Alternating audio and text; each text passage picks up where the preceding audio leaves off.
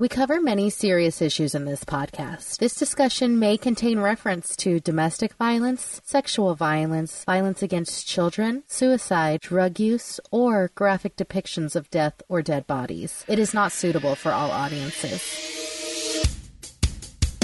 Tonight on Unsolved Mysteries Rewind, two friends get together to discuss episodes of their favorite television show, Unsolved Mysteries. Will they find answers? Will anyone care? You may be able to solve a mystery.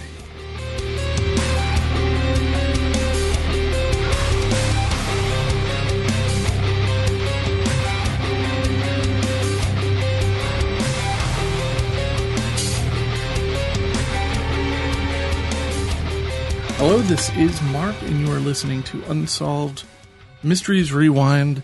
This is our Halloween episode, everyone. So, I would like to introduce to the show. You might have heard her ghosting over there. Kim, how are you doing, Kim? Oh, I am so good. I am so excited to be tackling this Halloween episode. You know, this is going to be very critical. Okay. I think that Unsolved Mysteries, as a franchise, could have done a better job with Halloween episodes. Oh, yeah. That's it. That's my criticism. I think that there are things here that are interesting. But I just feel like I wish they put in more than 10 minutes of work in this episode. Not to say that the segments didn't take time to record, but I feel as though these were pieced together. This was not created as a Halloween episode. Well, it did air on Halloween 1990, but there is next to nothing Halloween-y about this episode. However, you know, with all my basic tendencies, like I am all Halloween all the time. So yes. I was just excited to embrace this Halloween episode, as silly as it may be. Please post a picture of what you worked on last week, because what you posted was horrifying and hilarious and wonderful at the same time. If you love Halloween, you know, Leah, who we both work with on other podcasts, she's petrified of horror movies and stuff like that. Oh. So I wonder if she should block those photos. Yeah, I'll give a little heads up. I'll give a warning, but it is like sitting right next to me right now in this cramped little room. Have you named them? No, I haven't. So it's Jack. Like, no, oh my God, knock on wood. No, I transformed the skeleton into a corpse, and it's pretty gross, and I love it. It's gross, but really well done. So. Oh, thank you. Well done. All right. Thank you so much. But yeah. Halloween 1990, I was about 17, I guess. So I was probably up to no good. But the night of Halloween this aired. This is season 3, episode 7. And I guess first off, we head a little down south, down to the beach. Pawleys Island, South Carolina. You pointed out that in 1990, there were 173 people. Currently, there are, or as of 2018, there are 107. Yeah, dwindling. But on the Realty website, there are well over 800 homes or apartments for sale. So I don't know how that works. This area screams Airbnb to me. Oh, that's a great point. I didn't think about that. Have you ever done an Airbnb? No, I haven't. I'm too afraid of like cameras and spying on me and stuff. We did. And we did it because we travel with our pets, and they like to pee on things, and they certainly peed all over this house. We cleaned, of course, but we did a few small cabins and houses in the Poconos and upstate New York, and it's really kind of cool. It's really good. We weren't too worried about the hidden cameras and everything. But, I think that it's a worthwhile type of thing. But yeah, like if you want to check out the beach, because if you look at this place on a map, it's really kind of beautiful. Mm-hmm. I mean, it's all beachfront. It's all great. And if a storm were to come, they would probably be some of the first people on the radar of a hurricane, right? Oh, totally. Yeah, they are like right on the Atlantic. And so there have been 5 hurricanes actually that have just completely like decimated this little Pawleys Island. And before each one, it is said that an entity known as the Gray Man appeared to warn locals of the oncoming hurricane. Now, the reason why they call him the Gray Man is because he's wearing gray? I just assumed it was like because he's like ghostly gray, like his coloration is gray, but I don't know. I got a whole Mothman feel. I don't know if you follow Mothman or other cryptozoology creatures. But Mothman is one of these creatures that will appear before a terrible incident, like a bridge collapsed, and a number of people saw the Mothman. There's a movie called The Mothman that's very loosely based off the story, but nonetheless, it's one of those kind of tales that people tell. The Gray Man seems like that, but he's friendly. Like, if he comes to warn you, you will be saved from this hurricane, basically. Like, if you heed his warning, your property will be safe. So, the legend appears to have originated... You can't talk either. I know. It's in the water. It appears to have originated from a book of ghost stories by Julian Stevenson Bollock, published in 1956. And coincidentally, the first actual incident that they talk about is in 1954. So that's interesting. But the legend kind of goes back that in late summer 1822, there is a young man who Unsolved Mysteries calls James, and he is racing on horse to see his beloved fiance, and his horse gets bogged down in this quicksand marsh kind of thing. He gets bucked off, and by the time anyone can get to him, he is dead. So the parents tell the fiance, who Unsolved Mysteries calls Rachel, and she just spends her days wandering the beach, sorrowfully. Yeah, a broken heart. And it is a kind of a romantic story, right? I mean, I'm kind of picturing this. It's sad. I mean, it's like a tragic romantic type thing. Well, one afternoon when she's on the beach, she sees a shadowy figure of a man, and she ran towards him, says that she recognized him as her fiancé, but then he just disappeared. So one night while she's sleeping, the ghost / the Gray Man whispered to her, "Leave the island, the wind is coming." Yeah, it's one of those things, you can't really verify any of this. This is all a legend or a tale, but I guess that's what makes for a good ghost story, right? Yeah, it's totally fun. Because the wind was coming.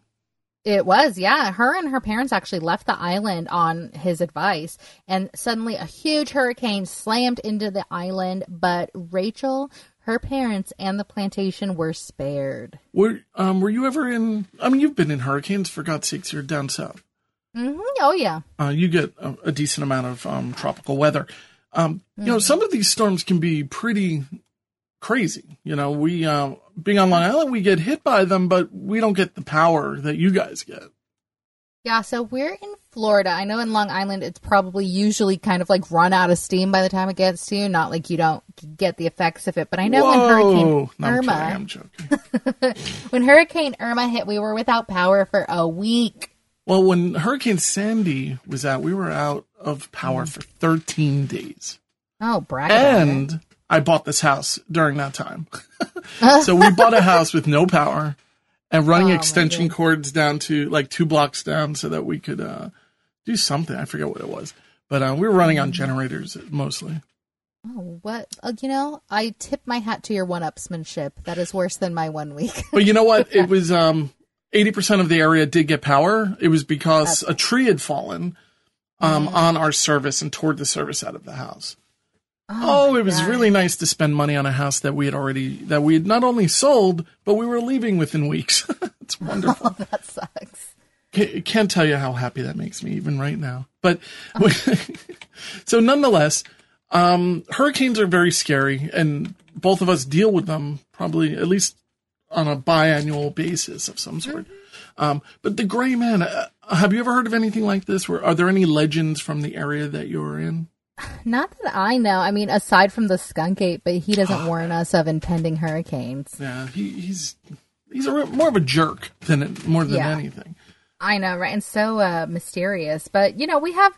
incidents that we talk about, like in 1893, something similar happened. In 1954, a man saw the gray man before Hurricane Hazel, which Pawleys Island took an almost direct hit. And his house was so protected that allegedly towels that were still hung on the railing were still there even after the storm. And we're seeing like news footage of houses just turned into like toothpicks, like boats stacked up upon each other. Like, this was a bad one. Yeah, I think it ended up several $1 billion of damage. In the 50s. Yeah, and in the 50s. You know, exactly. The whole infrastructure was completely squashed. And we have that's not Hugo would come in 1989, right?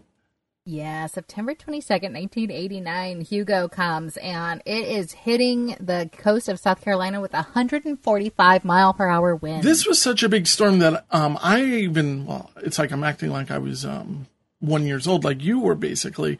But actually, you were younger than that, I think. And but I do remember this storm and it being a tremendous crazy thing. And this was the costliest Atlantic hurricane until Hurricane Andrew would have come a few years later. But 145 mile per hour winds. That is horrifying. And we speak to Jim and Clara Moore. They're cute, but I'm not sure I believe them. No, I don't believe a word they're saying. Not a word. Now, I can buy into the gray man, but I think that with them, it's such an afterthought. Exactly. They only thought of it afterwards because, like, they go and they come back and then, like, everybody's house is destroyed except theirs. And they're like, oh, my God, come to think of it, we were walking on the beach one day and we totally saw right, the Jim? man. Right? Yeah, like, exactly. Nudge, nudge? And he said that he went to go say hi and the guy just disappeared. But you don't say this to anybody until after your home isn't destroyed by the hurricane. That's kind of weird. Yeah, that's. But I like the rumor of the gray man. I don't think it doesn't really have legs. I think it's not like Mothman. Well, I will say in 2018, the gray man was reportedly seen right before Hurricane Florence, and there is allegedly a picture of him on the dock right before Hurricane Florence, and we will post a picture of that to our Facebook page, Unsolved Mysteries Rewind Podcast. This is a very scary photo. Yeah. It is kind of creepy. It does remind me also of all the people who, right before Hurricane Sandy here, were like going on the beach and doing like selfie videos and everything and making all these jokes. And then the next day you see your Jeep is, 6 feet in the sand. It's like, where's my Jeep? It's underground now. Tell me about it. We had like the Florida shoot into the hurricane campaign going on. It's so ridiculous. Yeah, weather is no joke. And Florida weather is seriously incredible. Like, I think it's the only word I can really think of. Whenever I'm in Florida, there's a storm for like 15 minutes, and I'm like, this is the worst storm I've ever been in. Yeah, exactly. And then it's gone. Sunshine. And then it's like people just like, let's go get some breakfast. Florida is basically always trying to kill you, like through the mosquitoes or skunk apes or hill people or whatever you want. I kind of love that. Florida, we always just trying to kill you. Well, hey, we got a futon for you, my friend. But this next story, which I think is like the real meat and potatoes of this episode, is Vision Quest. And we are going to talk about the disappearance of David Stone. Yeah, David Stone. Do you think that's his real name? I mean, because we have people in this story like Larry Rivers and David Stone. It's like I'm waiting for Joaquin Phoenix to walk out. John Duffus. Or Leaf Phoenix. Rainbow. So do you think these are real names, or do you think they're protected, or do you think that they even might have changed them?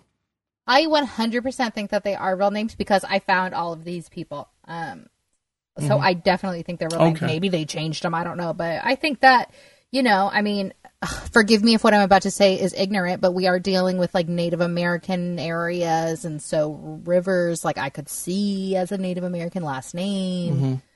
I don't know, but we're talking about New Mexico and Arizona, and this is like basically right on the border. There's this huge desert, and as Native American myth would have it, it is a source of mystical power and supernatural energy. Yeah. So this is where I would pick up my sitar and kind of goof on it a little bit, but I do take this stuff a little bit seriously. I think you take it a little bit seriously, too. I take it the most seriously about anything that we are talking about today. So if it sounds like I'm goofing, I'm really kind of more like I'm uncomfortably goofing because I'm buying into a lot of it. But I can there are say things, that. I'm sorry. Oh, yeah, sorry. There are things here I've never heard of with the New Age movement. You know, so I feel like in our younger years, you and I would have individually have done this. Yeah. I would have been the creepy old guy hanging out with you, and it's like I probably would have introduced you to Jack. Yeah, probably. Yeah, so it's in Granite Peak, New Mexico. It is Halloween 1988, and around dawn, farmer Larry Rivers says that he sees a young man on the side of the road in the desert, and he has like a walking stick in his hand. He's wearing shorts and a t-shirt, and he's like, "Hey man, you need a ride? How's it going?" And the man says to him like, "No, I got this. I'm searching for the beast." Yeah. I've never heard of searching for the beast. I love this. Like, I completely see this. Yeah. But this is where, you know, full disclosure, you know, I've definitely gone down my own paths, you know, when it comes to the elements, you know, taking in certain hallucinogens to get to a certain different mental or psychological or spiritual plane. And totally. You kind of get these little things in your head, like searching for the beast, you know, and it's like, you get stuck on it. And like this says in New Age Movement, this article that I found online from medium.com and the Unsolved Wiki says that in the New Age Movement, the beast is sometimes described as the concentration of negativity in one's soul. Yeah.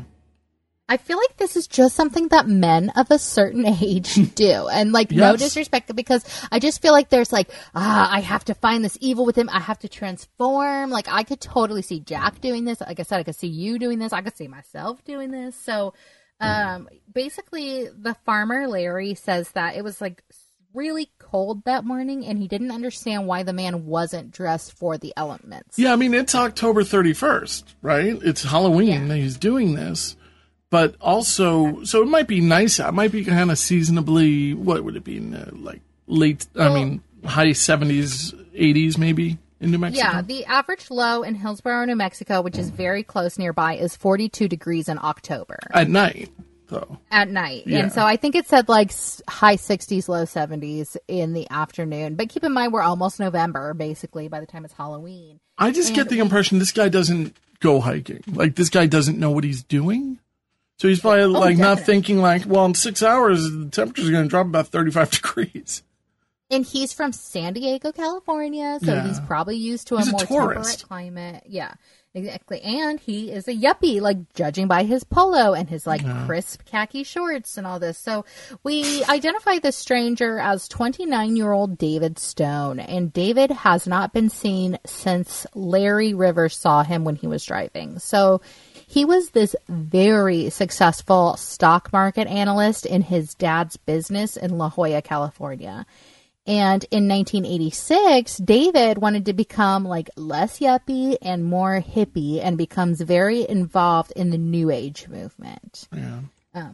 Robert Stack says, you know, it encompasses a variety of religious beliefs and philosophies that promote self-enlightenment and spiritual growth. I guess I can accept that. That's not so bad. Kind of being gentle. Great. Yeah. Yeah. And like, why not try and explore your spiritual self and try and have a deeper understanding of your sense of self? And full disclosure, Mark, I think you're in agreement with me that we both think that this guy probably was taking some peyote and doing like a vision quest out in the desert. There's no doubt about it. You know, just trying to know himself. Doubt, but, and what's so popular now is like ayahuasca. And, you know, people go on these spiritual journeys and very often but it doesn't always happen alone. That's one of those kind of weird things. In fact, if it's your first time, like you probably shouldn't do it alone. And we say this because I learned this morning that peyote is legal if you're in the states where it grows naturally, like California, New Mexico, Arizona, which just surprised me. But I think the official word of Unsolved Mysteries Rewind is that you just shouldn't do any of this. Yeah. Just don't take our word for it. Yeah. So we go back a few days. Yeah. Sorry. It's Saturday, October 29th. He's having a Halloween party at his apartment in San Diego. And then out of nowhere, David gets into this argument with his friends and starts repeatedly punching his friend, quote, 20 to 25 times. And you hit I think you hit the nail on the head when you kind of said this sounds like a certain type of behavior. Yeah, I mean, I'll just put it out there. It sounds like you're doing some coke and you're losing your mind because you're like Mr. Wall Street guy, whatever, no judgments here, but like that's what it sounds like. I've seen Wall Street with, Charlie Sheen. Totally. Say no more, right? Yeah. So at like 9 a.m., David comes down and he tells friend John Duffus, he's like, I just beat this guy up for no reason. I really need to examine myself and I'm going to go on like a retreat and I just need to reflect. And it turns out at this time also he is headed to his best friend's wedding party in El Paso, Texas. So he's supposed to be the best man and he's driving from San Diego to El Paso. So along the way he stops, in this desert on the border of Arizona and New Mexico. But he tells John, like, I'll be back in a few days. And on November 2nd, David's car was found abandoned on a stretch of Highway 80. Mm-hmm. Yeah, I mean, and you pointed out that this sounded a little bit like a story that we've heard in the past with carbon monoxide poison with Dan Wilson. Right, and I don't mean like that. I think he was carbon monoxide poisoned because I don't in David Stone's case, but it just reminds me of that finding, in the wilderness, finding the car abandoned. Yeah, no, I totally got that. I'm just saying it sounds like a similar scenario. I do want to just mention there's somebody who I interviewed a very long time ago and I befriended him here and there. His name is Lawrence Millman. You go to lawrencemillman.com and he actually does these.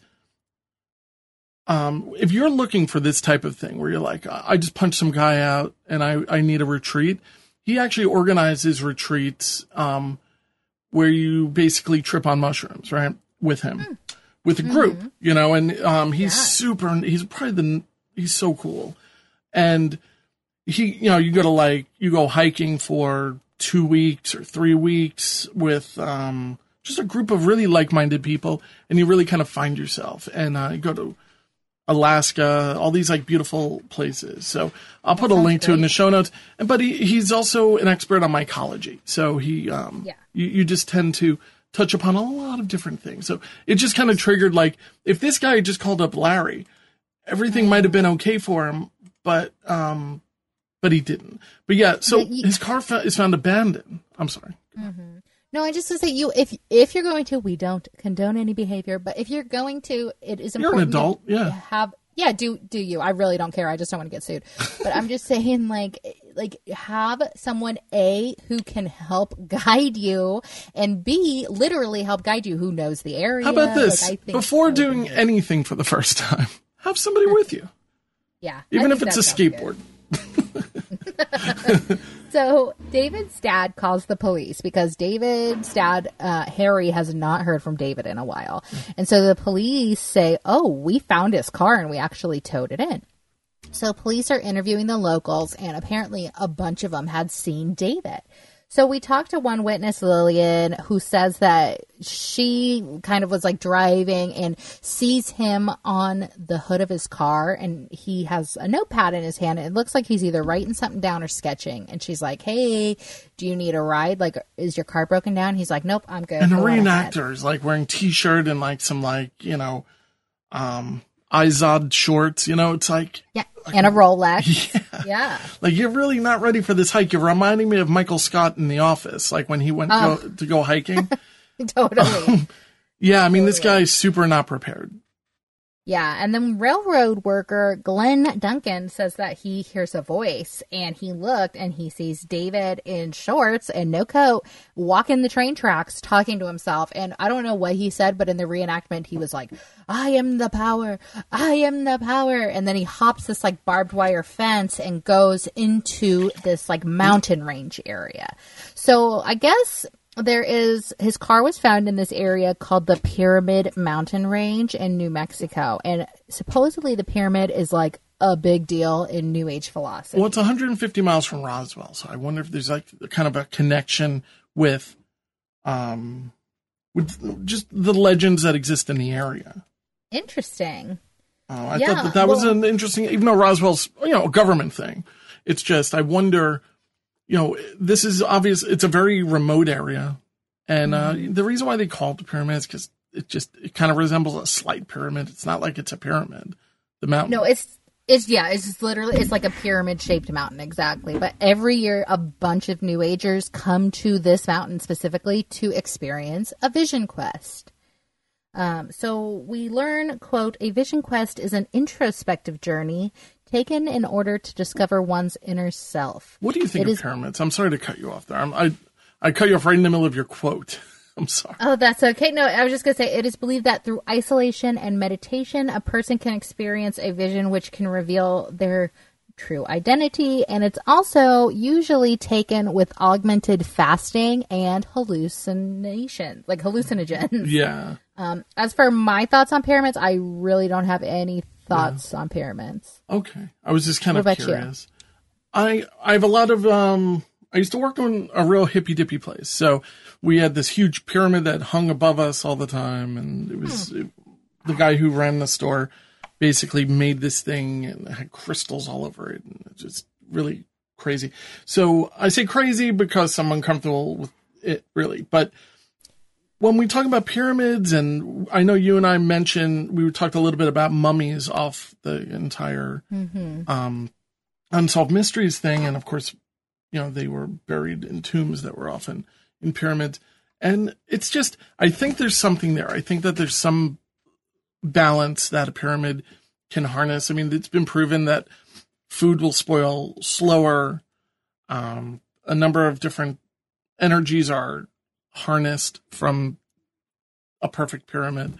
So I don't know. Well, can I share with you something from Wikipedia? So there's this thing, again, supposedly a New Age belief, which is pyramid power. And from Wikipedia, pyramid power refers to the belief that the ancient Egyptian pyramids and objects of similar shape can confer a variety of benefits. Among these assumed properties are the ability to preserve foods, sharpen or maintain the sharpness of razor blades, improve health, function as a thought form incubator, trigger sexual urges, and cause other effects. And snow would slide right off. I'm kidding. But I don't know about all that. I've heard of these things, like it keeps razors from oxidizing, because that's usually what will mess with razors is the ends rust. So this slows down that oxidation process. Same thing, yogurt and all of the different dairies and meats are supposedly. But getting back to the missing guy, what was his name again? David Stone. Stone. So 4 days after David's car is discovered, Harry, the dad, joined a full-scale manhunt. And we are talking like airplanes, search and rescue teams, like 40 trackers and volunteers. And we find that David's trail went from his car toward Granite Peak. And if it helps you, we will definitely post a picture of these locations on the Facebook page on a map. What is the distance between those locations? Oh, 100 miles at least. Wow. So, all right. But just towards Granite Peak. I think that was more like, instead of saying, northeast. So apparently from the south, Granite Peak looks like the Pyramid Mountain Range, which they think that David misunderstood because he was actually very close to the Pyramid Mountain Range. So we talked to Ralph Doughty, who is a search coordinator. And interesting fact about Ralph Doughty is that he was actually a fire chief. And he is like speeding to this forest fire to put it out when his tanker truck of water overturned 123 feet down a ravine and died. My God. And when did that happen? I think 2003. Jeez. Yeah, what a terrible way to go. Yeah. I know, absolutely. So, we talked to a couple guys. They say that a half a mile from where the car is found, they find this pile of rocks shaped in a pyramid shape. We talked to another guy from the search and rescue team who said that he had an eerie feeling that David was watching him, which okay, cool story, but I want facts on this one. Yeah, and even the stones and everything, it's a hiker thing. Hikers do this all the time. I talked about it with a Bigfoot story a few episodes ago, with Cliff Barrackman, who, and it's something that people do when they're bored. You know, you're kind of just taking a rest. You find a bunch of stones, you make a pile, and you leave. Yeah. I've seen that so many times. So the next day, though, it gets a little interesting because they find another pyramid of rocks on the ground, and next to it was his Rolex watch and 2 quarters. Well, that's a little different. Well, to me, he is clearly shedding his yuppie lifestyle. Like, he's successful. He's got money. He's doing this. I think he's, like, offering up his materialistic impulses, which is probably part of his beast. And I think that he's, like, sacrificing it to the pyramids or whatever. I like that. That's just what it just screamed to me. I'm sure that the Rolex and 2 quarters was all that he had on him in his pockets. You know, like you said, he didn't have a backpack. He didn't have a coat. He was not well prepared for this. So I just assumed that's what he had on him that was materialistic. You know, I didn't really think about him, you know, using the Rolex and what was it, 2 quarters, you said? Yeah. Using that as his representation of the beast. And, you know, I guess that would make sense. But I still have never, I don't know, in your journey in life, have you ever come across this with New Age? I mean, this sounds kind of Buddhist. This seems a number of different things, but this doesn't really reek of New Age so much. I wouldn't even put it under like a religious category. I would just say it's getting to know oneself on a deeper level. Right. I mean, sometimes people get sickened by money and they're just like sick of it. And yeah, exactly. And he's 29. You know, this could be a big turning point in his life with his 30th birthday coming up. He's been working for his dad's company his whole life. Like, I think he is just like wanting to do a 180 turn in his life and he's and tripping find deeper. Probably. He's tripping like crazy. And he's tripping probably, and like we were saying, cokey behavior earlier, that is like a rich person drug. And dehydrated? You know, I mean, what does he have? Like a bottle of Evian? That's probably about it. Yeah, maybe. Even if that. So we find 3 miles north from there, from the Rolex and everything, in the sand was scratched these numbers. 1, 2, 3, 5, 8, 13, 18. Now you have to listen to the end to find what Kim has realized about the number 18. Oh my God, it's so crazy. That is really good. Like, you have no, like, I was like, all right, that's pretty good. I mean, I found it on a website, but I will fully take credit. So they later learned that these numbers are actually called the Fibonacci series. And basically, the Fibonacci series, like the TLDR version, is the sum of the previous 2 numbers. So 1 plus 2 is 3. 2 plus 3 is 5. Basically, all that was going hunky-dory, but the last number should have been 21. It should not have been 18. I've never heard of it being referred to as the Fibonacci series. It's always this Fibonacci sequence. Yeah. Yeah. And it's, I posted a little thing about the golden ratio, and that's the basis of everything. The Torah, everything. It's, if you want to take a good photo, you use the golden ratio. If you want to design a house, you use the golden ratio. It's the basis of all living things. Well, I've never heard of that. I'm excited to do a deep dive in that because I just find all this info interesting. Yeah, see the movie Pi, P-I. It's all about this, and but if you are sensitive to light, like, you know, flashing lights, don't see this movie. Okay. It'll trigger something. Good to know. Yeah. No, good to know. So everybody's like, what is 18? Why did he write 18 at the end instead of 21? So according to Medium.com, some people think maybe because the beast, you know, the mark of the beast, 666, you add those together, that was you get good 18. Too. Yeah. Yeah, it's interesting. His family thinks that 18 was like his way of signaling that he was in trouble, like because he would have known it was 21, but he wrote 18, which I think there are easier and more obvious ways to signal that you're in trouble. Yeah, like, I'm in trouble. Like, you know. Yeah, SOS, help. Not everything has to be in code, but when you're tripping, when you're in this state of hallucinating, your mind might be creating a different series of solutions to an answer. So that's all I'm saying. 18 might represent something completely different.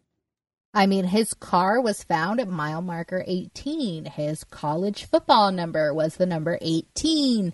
He could have just forgotten. Like, it truly doesn't have to even mean anything because, like you said, if you're tripping and someone else is tripping with you and you're both on that same level, I bet 18 to them makes a whole lot of sense. Yeah. But to try and understand what's going in someone's mind when you yourself, like the dad, is like a major yuppie kind of guy, I don't think he's going to understand that. No, and on paper it won't make sense. That's the problem. Yeah. So bloodhounds are brought in to find a scent. They find that it kind of went to the intersection of like Highway 10 and Highway 80. And so we're wondering, did he get into a car? What happened there? So after the investigation, his parents itemized inventoried the items in his car. They found a pocket-sized version of the New Testament, and inside there was a business card belonging to Tony Ballesteros. I don't know. Ballesteros with an Arizona phone number. So they call it. Tony and B. He's like, hey, Tony B. They call him. And he says, like, I've never even met David. I have no idea what you're talking about. Oh, I put that business card in. Wait. This is the weirdest thing. Wait. What you're about to talk about is one of those things you say when you're guilty of something. It's so, like, what are you talking about? Like, this is where the entire story didn't make any sense to me.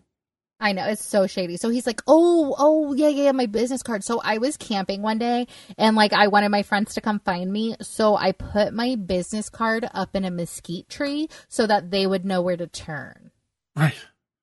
Like, is this geocaching? What? Like, I don't know what this is all. It's a very, very strange thing to have even said. He didn't have to add this little bit of information. And it's such a small card in such a big tree. Who's going to see it? It could easily be blown away. Did David find it and collect it? Or were they friends and he didn't want to say it? Like, I don't buy his story at all. Yeah, it is 1989.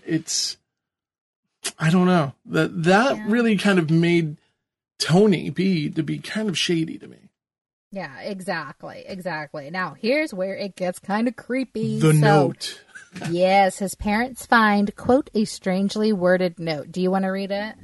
They think the word, in caps, is in the safe. 6 knives in Rob's room. Use buys tea, and use takes your chances Halloween. Yep. Now, it could use a few commas. Sure. Because I don't know at all. I mean, this is rambling. This falls right into why 18 was there. Mm-hmm. It would probably make sense. Now, you did a bit of searching as to what part of it, the use buys your tea and use take your chances Halloween. I've never heard of this. Okay, I'm going to first say that I think tea is peyote because I Googled. Yeah, you can make tea. Yeah, and that's how it's commonly ingested because it is so bitter when it's fresh. So I saw that Halloween is the day that he went on this spiritual journey. So I don't know. I think that personally. But, okay. Apparently, use buys your tea and takes your chances is a play on the old saying in stocks and gambling, which is you buy your ticket and you take your chances. Now, according to Cambridge Dictionary, the saying is actually you pays your money and you takes your chance, which means that you're responsible for your decisions in your life. You cannot blame anybody else for the paths that you have chosen. Mm-hmm. Now, also supposedly, according to Medium.com, in the New Age movement, having 6 knives in your house means a regretful yet necessary rite of passage. But I found that nowhere other than conspiracy theories about David Stone. I couldn't find that anywhere New Agey. Now, the word, I know in born-again Christian belief system, anyway, the word is the word of Jesus. It's the word of Christ. Mm-hmm. So I'm wondering if they, the first reference is they think God, essentially, is the money that's in safe. It's, it's like the God. wealth. Yeah, exactly. Yeah. What we do see the correlation between leaving the Rolex behind, and we see this type of leaving this all behind. And I don't know. I mean, it's pretty simplistic when we break it down like that, I guess, right? Yeah, it's so, I don't know. It's so interesting to me. And I totally relate to this guy's journey. And it's so something I would have done. And like I said, I think he would have done. So I feel like a closeness to this guy. At a certain point, you're just like looking for more meaning in your life. And I applaud this guy for doing what he did. I just wish he would have taken like a trail guide with him or something. Now, I've gone on hikes like this, not like this, but I've gone on hikes like this under these type of situations, chemical situations. But you prep, you do some level of preparation. And even thinking back now, I really knew nothing about hiking, but I took enough of a step to bring a blanket and a sleeping bag and make sure I was with friends, And make sure you knew like which mountain range you were heading to, I'm sure. Yeah, but I guess when you're also surrounded by such wealth, maybe you also feel a little bit indestructible. You think like, I'll just buy my way out of it. Like wealth, yes, you get that feeling. Youth, you get that feeling of being indestructible. And also, like, I feel such a kinship to this guy that this is how I personally would feel. When you feel like your gut and your heart and your conscience are telling you something, that's the right way to go. And you can't find harm if you follow your intuition. And I think that he was going until it felt right to stop. And then was just I think he was just following his gut. And sadly, he was wrong. But they never found the body, right? Wrong. Well, in February 23rd of 1992, 2 hunters found his skeletal remains in the Granite Gap area of New Mexico. Again, this will be on the map that we post on our Facebook page. So they say the cause and time of his death remain a mystery. Because keep in mind, this is 4 years after he disappeared. Yeah, and it's pretty harsh out there. The seasons are very harsh. I'm going to imagine that it's real skeletal. Very skeletal. Animals and everything. So his death was ruled, quote, death by misadventure. I hate that so much. Oh, I think it's cool. Oh, really? It sounds like a bad comedy to me or something. Oh, my God. Well, it will be when we write one. But it's basically exposure to the elements and dehydration, no foul play. Yeah. Now, I read an article in the Prescott Courier which says that, quote, the hunters said that the back of the skull was shattered, but investigators theorized that the back part of the skull was broken by animals. Well, I can believe this because I've seen my dogs do, disgusting things with carcasses that they pulled out of the garbage. Yeah, and I've shown you carcass, like a turkey carcass. Well, I've shown you where I'll go on a hike and my dog will come back with a bone. Oh, my God, yes, I love it. So basically what's still missing is his eyeglasses, car keys, driver's license, a gold chain, credit card, and clothing. Like there was no clothing on the skeleton. So David's dad, who I think is in a little bit of denial here, says that his son was in the wrong place at the wrong time and ran across some drug smugglers and was killed out there. I guess. I don't personally think that's it. His dad did die in 2008. Now, what about the 18, Kim? Oh, my God. What about the 18? I found this online, you guys, if you want a real stretch. His remains were found on February 23rd, 1992. Now, if you add together 02 for February, 23 for the date, and 92 for the year, it equals 18. I think that is a solid finishing to the story. I think that is, that's the cherry on top. Give me 2. Whew. I saw it this morning. I was like, what? Yeah, I was like, I kept thinking, I'm like, damn it, Kim. You and your weird, always, I love that. I love it when there's like something like that kind of pops out. And it's not evidence, but it's nice. It's a nice addition to the story. Interesting, yeah. So now we go to Florida, my neck of the woods. Yeah, this is, there's a lot of stories about this. This is the Gold Leaf Lady. This is Katie, right? We don't have a name really. Just if it's that Katie. Is her real name.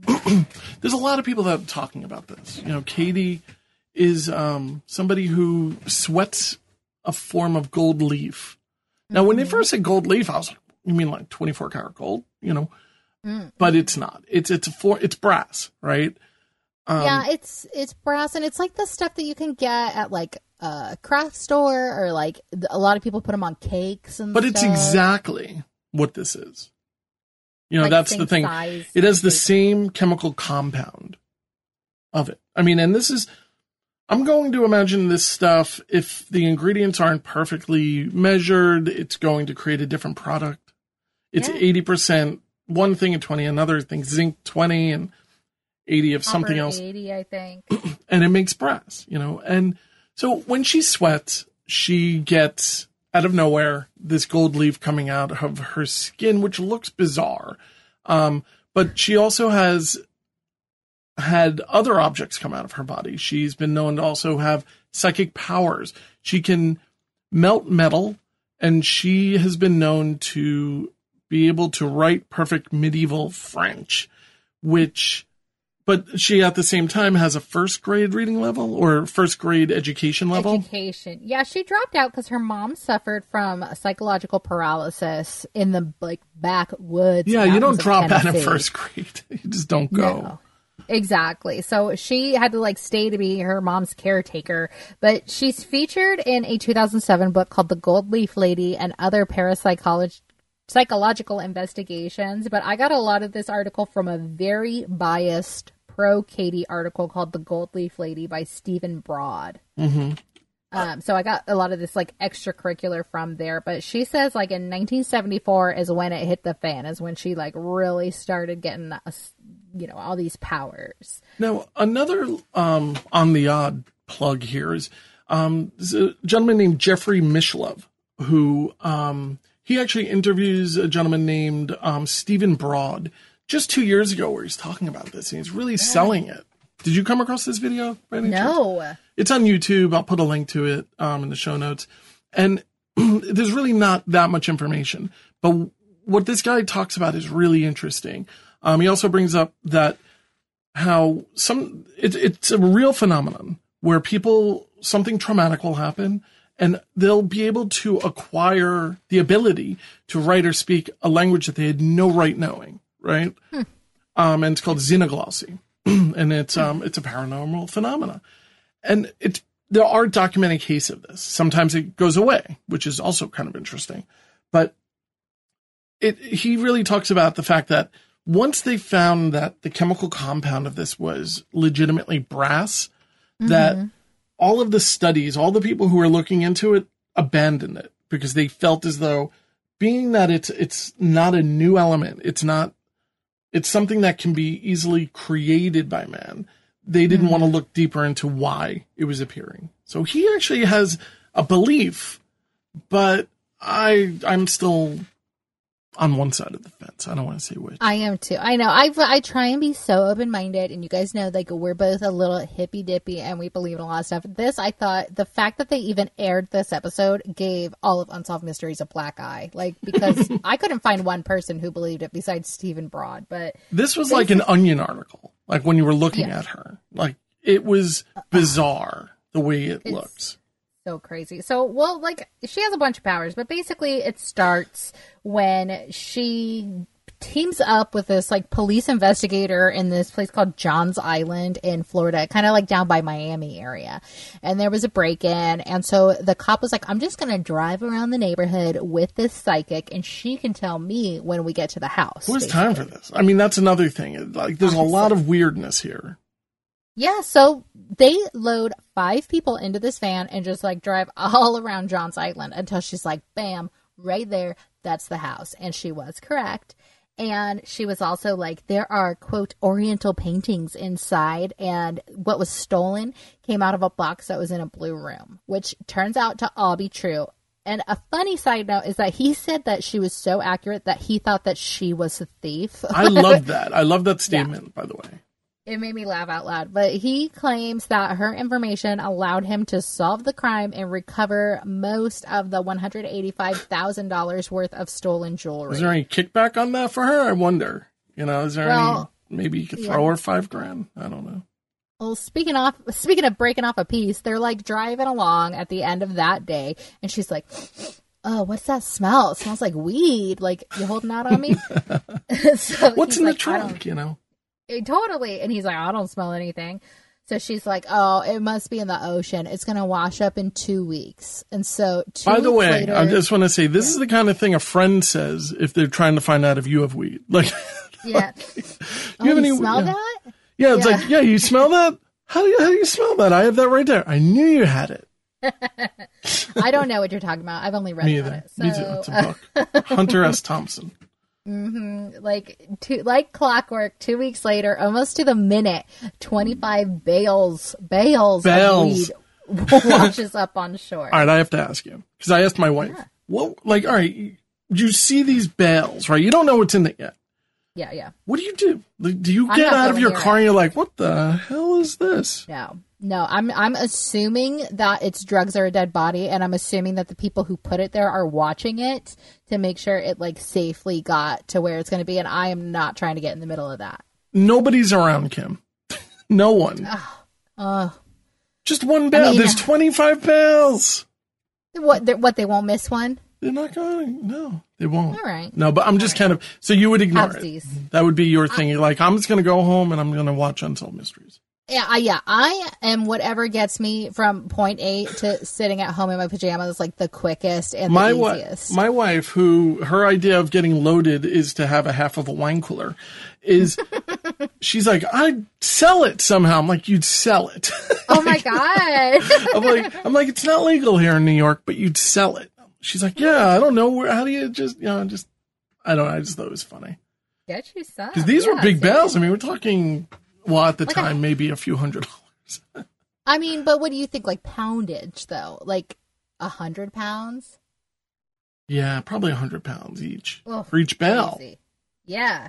So, and I don't know what the going price of a pound of pot is, but I'm going to guess it's a few bucks. Yeah, I would guess so. A few gold leafs. So, all right, enough fan footage. I mean, fan fiction here. Yeah, exactly. So Professor Kurtz, Paul Kurtz, we meet him, and he's like, this lady is full of baloney. I don't buy it at all. So now, all of a sudden. And they say weed washes up at the beach all the time. That's what I mean. Yeah, supposedly it's because it's right on the coast. And so they were like, yeah, weed gets trafficked into Florida. That's not really a big surprise. So. I don't buy that so much. I mean, I believe it gets trafficked. I just don't know if it's washing up all the time. I don't know. Maybe the Coast Guard's coming. You got to throw everything overboard. I don't know. Well, you should find out, Kim. Report back. I have Take a one drive. mission. You're closest. True. So now here we get to the big part of it. She has foil coming out of her skin. And it looks crazy. It looks wild. It is literally the same shape and consistency and size of gold leaf that you buy at craft stores. We're not seeing unedited video of it either. We're not, I don't know if it exists, I couldn't find anything, but I couldn't find her legitimately sweating. I didn't see, for instance, her hand having just skin and having it just kind of manifest. Well, I can see that doesn't happen because actually in that article, The Gold Leaf Lady, he talks about the whole Unsolved Mysteries setup, how they had to give her a full body intimate inspection. Oh my. And how they would have ladies go to the bathroom with her so she couldn't be alone. They gave her a x-ray test so they could see. They spent hours and hours and hours with her all day. So they took everything out of the room. They wanted to make sure this was no BS. And then suddenly when those situations occur, she can't produce it. And even the guy, Berthold Schwartz, who is her psychiatrist, does not have unedited footage of this happening. So he is also on his Wikipedia page listed as a parapsychologist and a UFOologist. So, friend of the show, basically. But he's basically the one making these videotapes of her. And like you said, they find out it's brass, it's 80% copper, 20% zinc. And they said that on the article I read, considering the quantity of foil removed from Katie's body, for Katie to have sweated the foil through the pores of her skin, she would have needed lethal amounts of metals in her system. I guess it could be a phenomenon, but if she couldn't do it under pressure, this is a little bit of a rabbit hole. I just wanted your opinion on it, or if you ever heard of it. Have you ever heard of the James Randi Educational Foundation? No. James Randi is somebody who's been debunking people forever. And he has a thing called the $1 million Paranormal Challenge, which he basically says under a certain very strict guidelines, if you can come and you can create proof that you have a psychic ability of any kind, whether it be bending a spoon, sweating brass, any of these type of phenomena, you get $1 million, which is held in a trust of some sort. He's had a number of people come trying to cash in, and not one person has been able to get this. I'll send another thing I have to put a link to in the show notes. The guy's fascinating. He's like this little old guy, and he debunks everyone. He's hated. Yeah, bet. But, yeah, I mean, just, it's somebody who I think you would find very interesting. Even people like John Edwards and Sylvia Brown came forward to try to get it, but he calls everyone out. Oh, that's awesome. He's not so much fun at parties, but at the same time, it's $1 million. Granted, $1 million isn't worth as much as when he first created it. It's still a lot of money. And, I'll take it. Yeah, I would take it in a heartbeat. But anyway, so yeah, there's no real solid evidence. Even they said it's not really possible. I guess it could be a phenomenon. She also has diamonds falling out of her face. And gold charms coming out of her ears. Yeah. Now, in the article, apparently she was in an abusive marriage. Not something we laugh at. This is a very serious thing. What I do laugh at is that her husband would, berate her for not having any monetary psychic powers. And then the next day, gold and diamonds start just like pouring out of her. Yeah. Interesting. And she really, I think she pushes this whole, I'm just a simple woman thing. I grew up in the Tennessee mountains and I got a first grade education. Like, I haven't ever seen colored TV.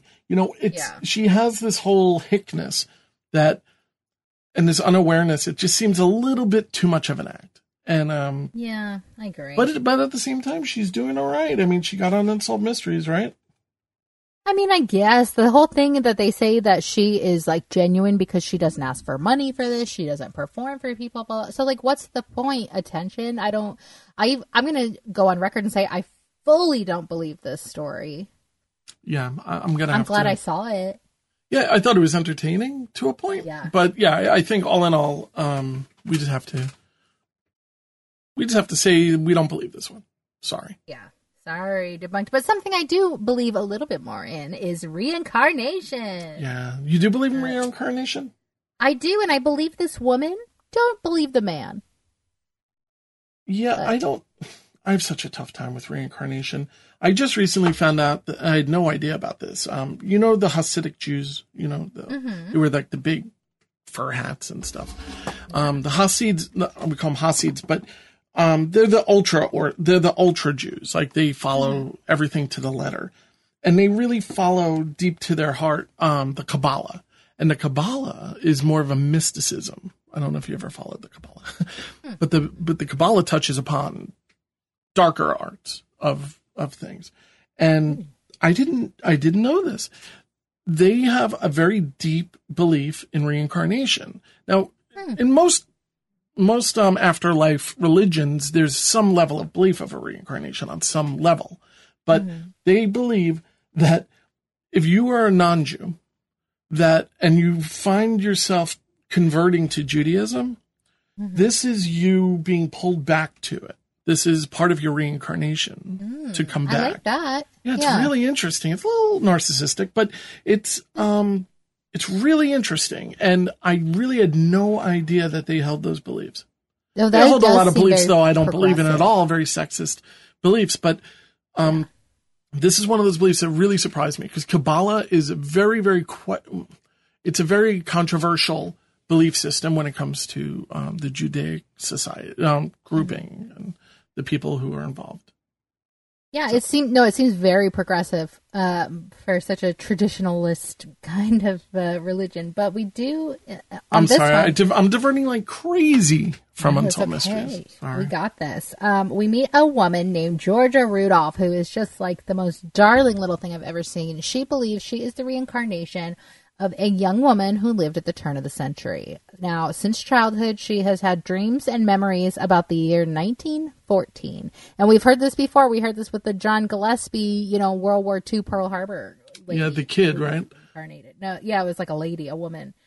Oh, that's right. With the hypnosis, yes. Yeah, but we did kid like past lives too. It definitely is a reoccurring theme in Unsolved Mysteries. But she basically sees like horses, carriages, a river, and an old-fashioned stern wheeler. So sounds like Little House on the Prairie a little bit. It totally was. Yeah. So she also sees a man in a coat and a derby hat and a dark-haired little girl. So she got regressive hypnosis with this Dr. Douglas Smith. They have the same haircut. I just want to point that out. It was lovely on both of them. But we actually get to see the hypnosis session, which is like very unusual. So under hypnosis, she says that the girl in her vision is named Sandra Jean Jenkins, and the man in the hat is Sandra's fiance, Tommy Hicks. So according to her visions, Tommy Hicks actually drowned in the river, and when he drowned, she was not only unmarried, but she was pregnant. So she was like depressed over this situation. Obviously, in 1914, to be an unwed mother can't be a good look. So this is just not the time you want to really be doing that. It's a terrible time. You're basically alone in the world. It's just a terrible situation. And she ended up taking her own life. And this is all according to Georgia's like flashbacks through the hypnosis. So Georgia starts looking in the present for people and places that she saw in her dreams, which is so cool to me. So in 1984, she goes to Marietta, Ohio, and meets a reporter, and she is the one showing him around town, even though she says she's never been there before, but she remembers it from her dream. Have you ever had moments like that where you feel like, we've all had like, I've been here before, but... No. Well, you've had deja vu, right? I've definitely had deja vu, but I've never like shown someone around a town that I've never been. No, yeah, I mean, some people claim to. I've never had anything where it's gone to the point where I'm like, I know this, and but people claim to. Yeah. Oh, yeah. Totally. And it's a common theme again in Unsolved Mysteries because that happened in the Pearl Harbor John Gillespie story. Was that she was showing him all around the island in Hawaii. So she finds a house that exactly matches the house in her visions. And the relative of the person who used to own the house let Georgia look at a picture from 1908, and she sees the girl that was in her picture. Apparently it was like a boarding house for girls, and she's like, oh my God, that was me in a past life. Like, that's the girl I've been having the visions of. When she did do that, there was a certain tone of legitimacy in her voice. Oh yeah, no, she was very certain. It was her, and was like that one, not like that one, not that one, this one, yeah. And the family member was like, oh yeah, that girl, she actually drowned in the river out back, and it's like what? Because that's how she killed herself. So now this is where I get a little more skeptical because I am like Team Georgia. That sounds like a great time and story, and I love it. Now, after the airing of the story for the first time, 36-year-old college professor Jack Turnock calls the telecenter, and he's like, oh my God, you're not going to believe this. I am the reincarnation of Tommy Hicks. And I've known this for a while, but like I just saw it on TV, and yeah, I know it's far-fetched, but it's cool.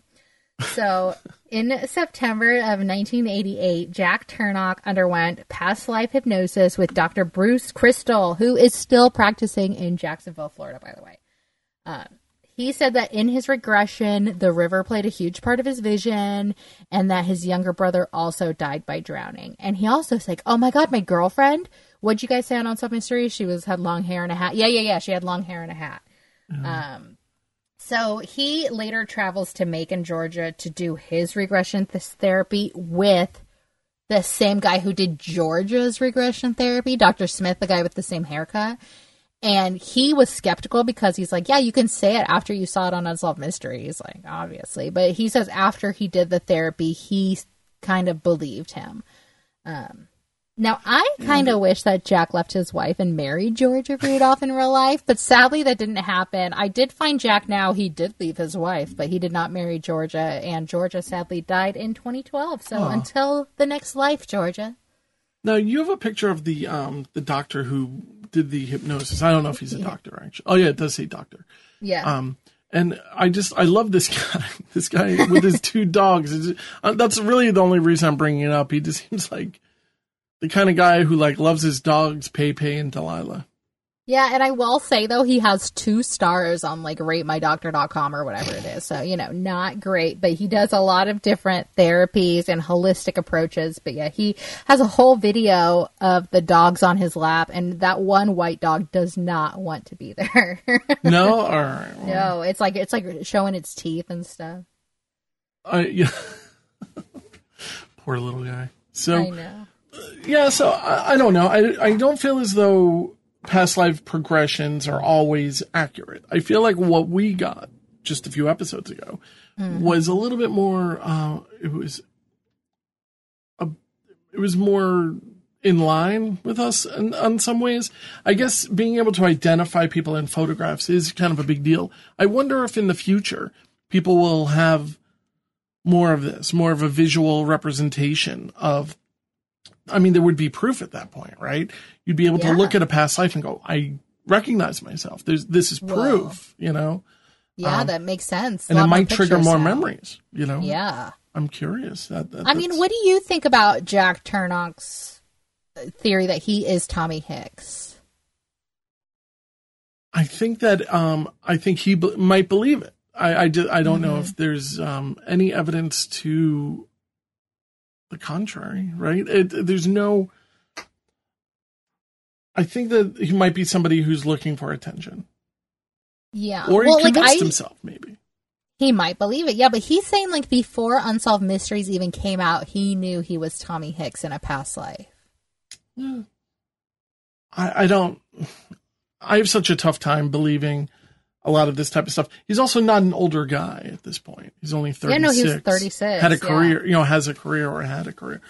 I don't know. I think that. I don't know. I can't. I don't want to say what I really feel, which is what I think a lot of these shows tend to bring out. They bring out the worst in people and they tend to just want the attention. Yeah, I think that might be the case with this guy. But I do believe Georgia, so I don't know. Yeah, there's something about her I find believable, and I think that the producers of Unsolved Mysteries also really believed in it. Again, I don't believe that this was the best possible Halloween episode. I would have liked to see some Halloween crimes, some, the razor and the apple type of crimes, these type of things. So for a holiday that I think that both you and I find very dear, this is a little bit of a letdown. I would have liked to see something genuinely creepy on Halloween night. I hear you. That David Stone story did creep me out, though. Yeah, it's a lost guy. Yeah, I know. I hear you, though. There is so many different options they could have gone on. I think that they realized it was going to air on Halloween, and they were like, oh, a Halloween episode. It's like rewrite Stack's speech. Yeah, exactly. But, I think we did it some justice. We took it seriously. We researched it hard. So, happy Halloween, everybody. Yeah, happy Halloween, everyone. Tonight we have been confronted with an entire catalog of unexplained and unsolved events.